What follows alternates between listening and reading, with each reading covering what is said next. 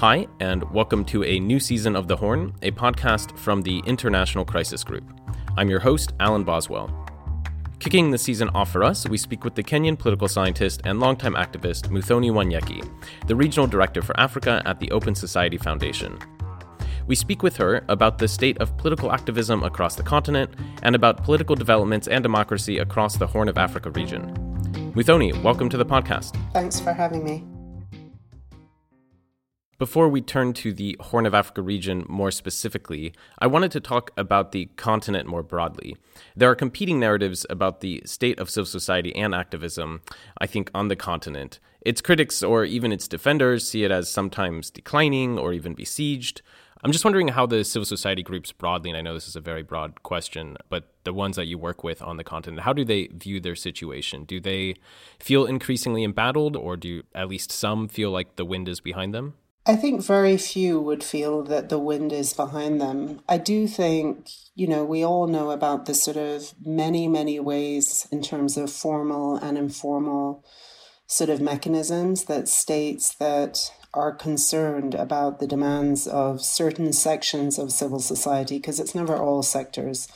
It's more the political ones, the ones that deal with democracy, the ones that deal with accountability, transparency, criminal justice, security sector issues. And those sort of parts of civil society are certainly facing an uphill battle. States have gotten pretty clever. It's no longer, I shouldn't say it's no longer, because it still is in some cases out and out old forms of repression. But nowadays, in terms of efforts to contain them, it's much more around laws, around regulation, around financing, much more sort of discrete ways to contain civil society. We've had a problem, I guess. On the one hand, we want our civic actors to sort of, scale up, move at scale, etc. But somehow the formula for that, which is very much tied to sort of funding issues, has really forced civil society into a kind of professional mode that kind of detaches them from the energy of organizing. And of course, there are many different ways to organize. People who organize in sort of, street protests, demonstrations. Usually there's a good interplay between outside tactics, inside tactics, with both sides sort of working off each other. But I do feel the net effect of many of these sort of regulatory, formal, informal sort of clawbacks has been to force civic actors into a sort of constrained way of working.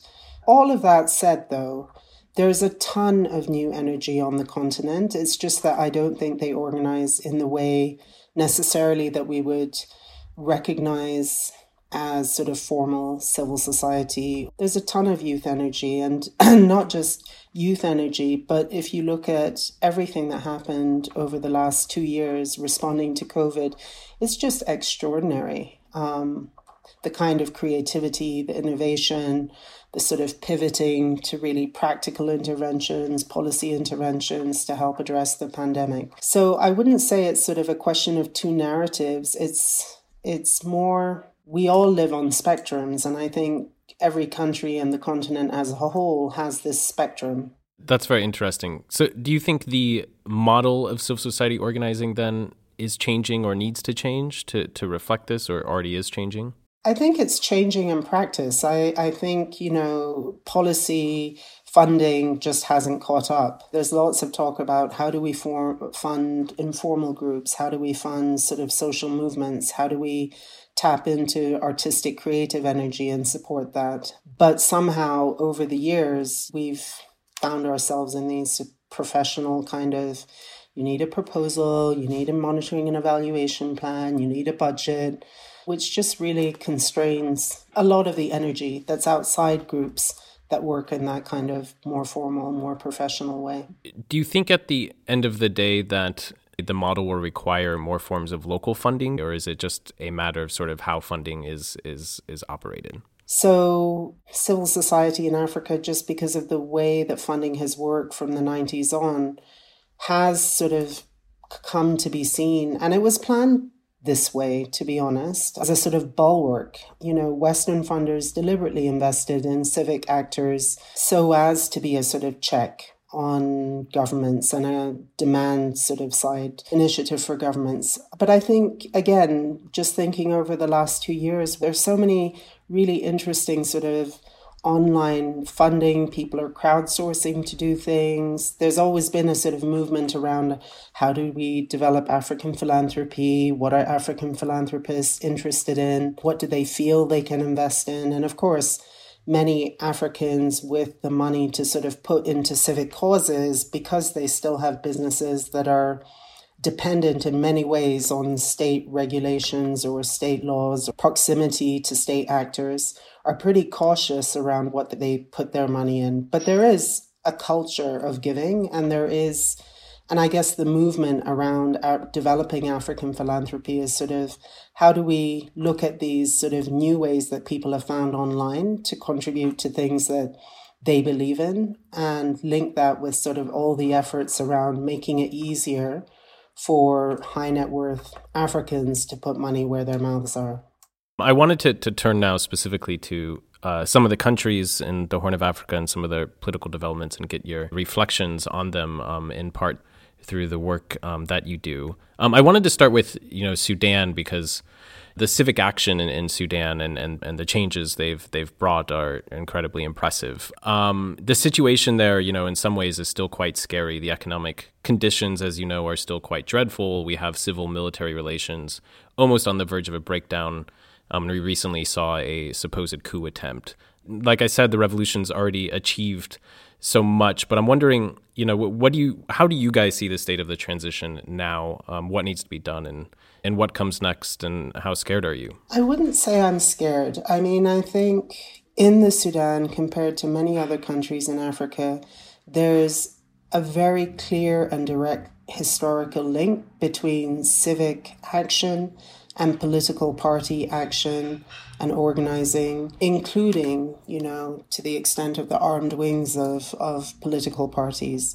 Because that link is so strong between civic actors and sort of parties with clear ideologies, with clear positions, in many ways, I think what happened in the Sudan is not really replicable elsewhere. I recently read an interesting paper by a South Sudanese colleague sort of talking about all the conditions that were in place in the Sudan as compared to South Sudan, which was a really interesting pointer to sort of how civic actors can be political and engage politically and work with their party formations in a manner that enables the kind of result that we've seen. In terms of not being worried, what I hear from my colleagues on the ground, what our grantees are telling us, is very much that the entry of the armed groups who are now part of the Juba peace agreements into government and sort of plans for them to get into the legislature has really given the civilian side of government a lot more weight than they had before, and made movement on some issues and some transitional sort of plans easier than before. The pushback is expected. I think the civilian side of government has made immense steps that are, that would obviously annoy the Islamists and annoy the military components of the government. They've seized properties, they're moving on security sector reform.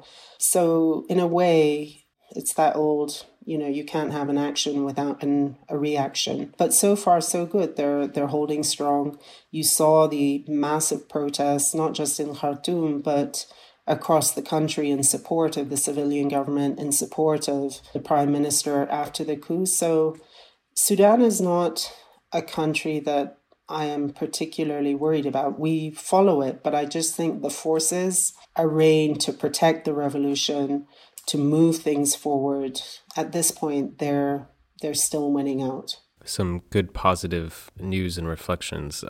So I'm going to turn in a probably more depressing direction, which is towards Ethiopia. My main question there is, we've seen very little popular mobilization against the war, I'd say, and for peace, or at least not very visibly. I'm wondering why, you think?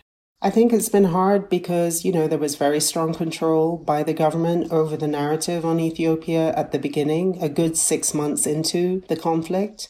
And it's only when external human rights reports started coming out, people even had any idea how bad it was. So I think control of the narrative was a big problem. And then civic actors are just weakened in Ethiopia. I mean, they were pretty decimated. The ones, again, that work on sort of the democracy side, the conflict side, they were really weakened under EPRDF. And it's not that EPRDF didn't have within itself very strong, potent debates on all kinds of issues, but the space outside of the party and outside of the coalition was severely damaged. So in a way, maybe we've been expecting too much of Ethiopian civic actors after all those years in the sectors that would normally respond to something like this. We've been sort of working really hard. And I think, part of the difficulty that the regional actors, let alone non-African actors, is you can't really move towards sort of the political dialogue that's needed, the broader national dialogue that's needed without a domestic base. I think there are reasons for that. There's deep hatred of TPLF in some parts of the country, which colors how people have reacted. But I do think there are sort of little signs that are growing, little kernels that are growing. The first sort of sign was when women's groups in Ethiopia all came out in reaction to and support of the very first reports from the Ethiopian Human Rights Commission, but external human rights organizations as well, on violence against women in the war. So that was the first kind of mobilization that saw what was happening to civilians outside of the lens of TPLF. So that was good. I think the second really encouraging sign was the letter by concerned Ethiopians, which was really a pathway out. And, they didn't sign their names to it because they felt having their names appended would lend itself to a reading one way or another, or sort of being put in a box one way or another. But it was a very strong proposition. And of course, we did try and find out, okay, who's associated with this? And it was a very broad group. It was some senior Oromo, Tegaru, Amhara sort of policy people, political people, civic actors. And that was one little, a second sort of really promising sign. And then most recently, I think partly in response to the letter by African public intellectuals urging regional action on Ethiopia, there was a coalition of 30 plus Ethiopian civic actors calling for all efforts at all levels to work on conflict resolution. So little kernels are there. They haven't yet developed into something strong. I think there's a base waiting for the broader national dialogue through Destiny Ethiopia's Mind initiative. But on the political front and the need to just end this war, regardless of people's narrative around how this war started, why, who's to blame, that's still coming. The way we see it is sort of an interplay, right? If Ethiopians are so offended by other Africans sort of speaking up on the issues, that's actually good because it sparks some action internally. If they're offended, by the region sort of seeming to come in, that's good. Let it spark a domestic reaction. The thing is, we know ultimately a solution has to come from within, which means that people need to detach themselves from these very entrenched positions and sort of think about the big picture, think about the destruction, the cost, not just in terms of human lives and suffering, but all the infrastructure, Mekelle, Tigray. I mean, it's gone. That's how many years of development investment. So people need to, it's coming, I think. A follow-up question on that. I'm wondering how you think we should view the Ethiopian, what's become a civil war, in the context of its broader political transition. I think some are already pointing to Ethiopia as a case study in the risks of sort of political transitions and opening of political space. And I think that argument is frequently made by people in bad faith, although sometimes in good faith. Do you think that's a fair lesson to draw? I mean, what are the lessons you would draw from sort of how this is all gone in Ethiopia? I guess the lessons I would draw is you can't destroy a party a coalition that had control over every aspect of life from top to bottom. You can't sort of destroy that infrastructure, including the infrastructure, like I said earlier, for debate on future forward plans and needs, and expect that vacuum not to be filled by actors both benign and non-benign. I think there are very many missteps that what's now Prosperity made in terms of not recognizing or acknowledging or playing carefully the considerations that the party had made from the time of Zenawi's death and the handover to Haile Mariam, plus the decision, to put Abiy forward. You can't sort of just throw all those alliances, all those very carefully worked out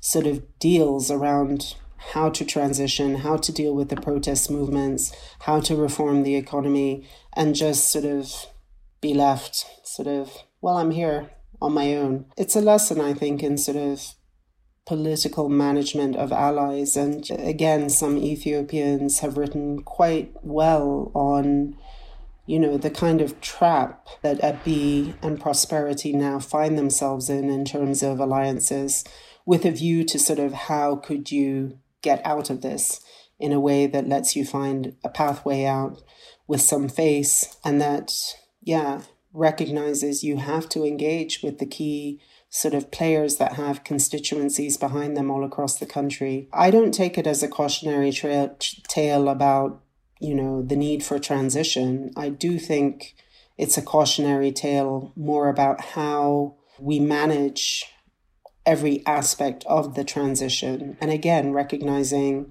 there are going to be opportunists that see this as time to kind of dive in and sort of seek for what they want. They're going to be sort of spoilers. And, they're going to be those that are vainglorious. And I do think the sort of vainglorious reaction, the sort of demonizing across the board of TPLF, as though EPRDF didn't have four constituent parties, that contributes to it as well. So it's not just people who come in sort of wanting to move forward with very parochial, nefarious agendas. It's also the vainglorious of the victors, right? Could have been handled quite differently. Thanks, Muthoni. That's very interesting. So in South Sudan, we have an elite level pact that in some ways is barely holding the country together, and even that's almost a bit of an overstatement given the levels of violence and really impoverishment that we've seen at the hands of the state authorities mostly and the other elite. I'm wondering, how you see the path forward for activism in South Sudan, given the challenges, the very real challenges they face. I mean, you mentioned earlier, the difference in context between a place like Sudan and a place like South Sudan. And then sorry for tacking this on the end, but I feel like it's related in the context of South Sudan, which is, do you think there's a way, we can do these big peace deals better for the people of the countries that they're supposed to help? South Sudan is one of those stories that everyone just thinks about and wants to cry, You think of all the effort that went into the CPA, that went into trying to settle this 2013 war. There's nothing wrong in principle with the process that led to these agreements or the content of these agreements. But I think when you have an elite that honestly does not care at all. I remember when I worked at Amnesty and our researchers came back from having been in one part of South Sudan and, they were talking about people eating water lilies. At the same time, these reports had come out about the extent of the sort of wealth that's been siphoned off from South Sudan, invested in Kenya, the way people were living. There's graft everywhere in the world, that's for sure. But South Sudan is one of those stories where you just can't believe. It's not skimming off the top. It's taking the whole, barrel of the whole milk can, plus cream, plus the cow. I actually have no words. And when you think of sort of civic actors who from 2013 on, they've tried so hard, get the peace agreement, get the transitional justice arrangements, get some sort of work moving on stopping the siphoning of resources that could be used to support people. You go to South Sudan still now, compared to being in Kenya, it's like being on another planet. And now all of those very brave civic actors, many of them are scattered throughout the region. Some are in Uganda, some are here. They're really under pressure in country. People are living in safe houses, moving around one region to another. But I do know that they're pretty resilient as well. And I do know, I'm aware of a new plan of sort of civic organizing that's outside of all these formal structures that have been targeted and decimated in terms of numbers. So that's hopeful. But yeah, I don't know. I despair. It's like years ago with Somalia, I was, you're so frustrated and you think, gosh, what we need to do is just, barricade the borders, let civilians out, leave those people here, do not allow them any asylum, any landing, either anywhere in the region, do not pour more money into it, and let them just sit there and live this and sort this out. And that's really what I feel about South Sudan. The leadership is, it's beyond irresponsible. I have no words, actually. I understand that reaction deeply.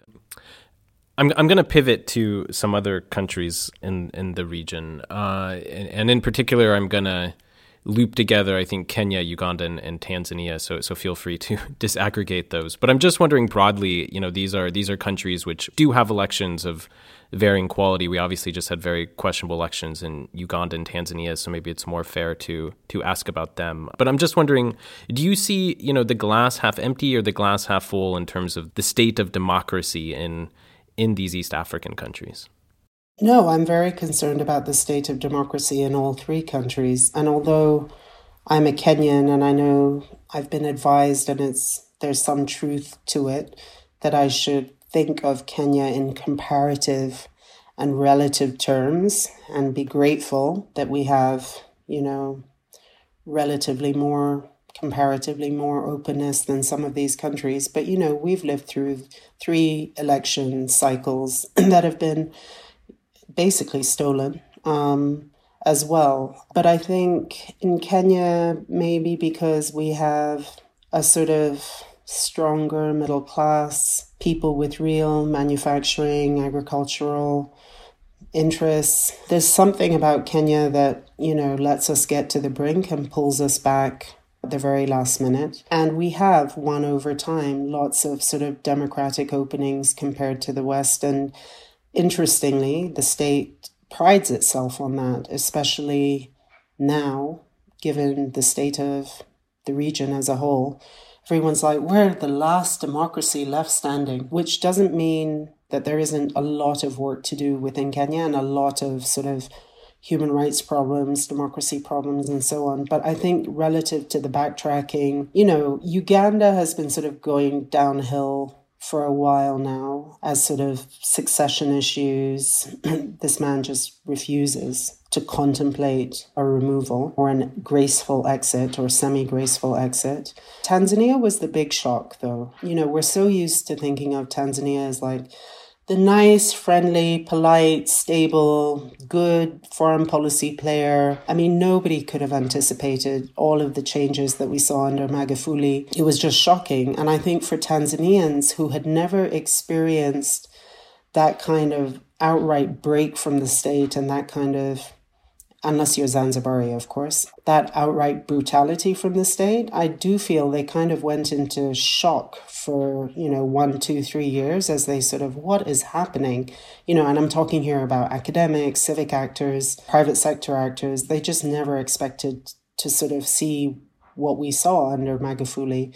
I do think they've made a recovery, New president made some promising steps, released a few political prisoners, removed some media restrictions, acted on COVID, but somehow seems to be caught in an internal sort of CCM battle that's linked to her wanting to stand again and dealing with sort of the remnants of the Magufuli party people within CCM. So yeah, Tanzania was a shock. I think everyone was taken so aback they didn't know how to respond at first. I think they are responding now. I think there's time to sort of renew the promise of the new president, even though she seems to have backtracked a bit or sort of been overtaken by more hardliners within the party. But I think, yeah, that's a bit more promising.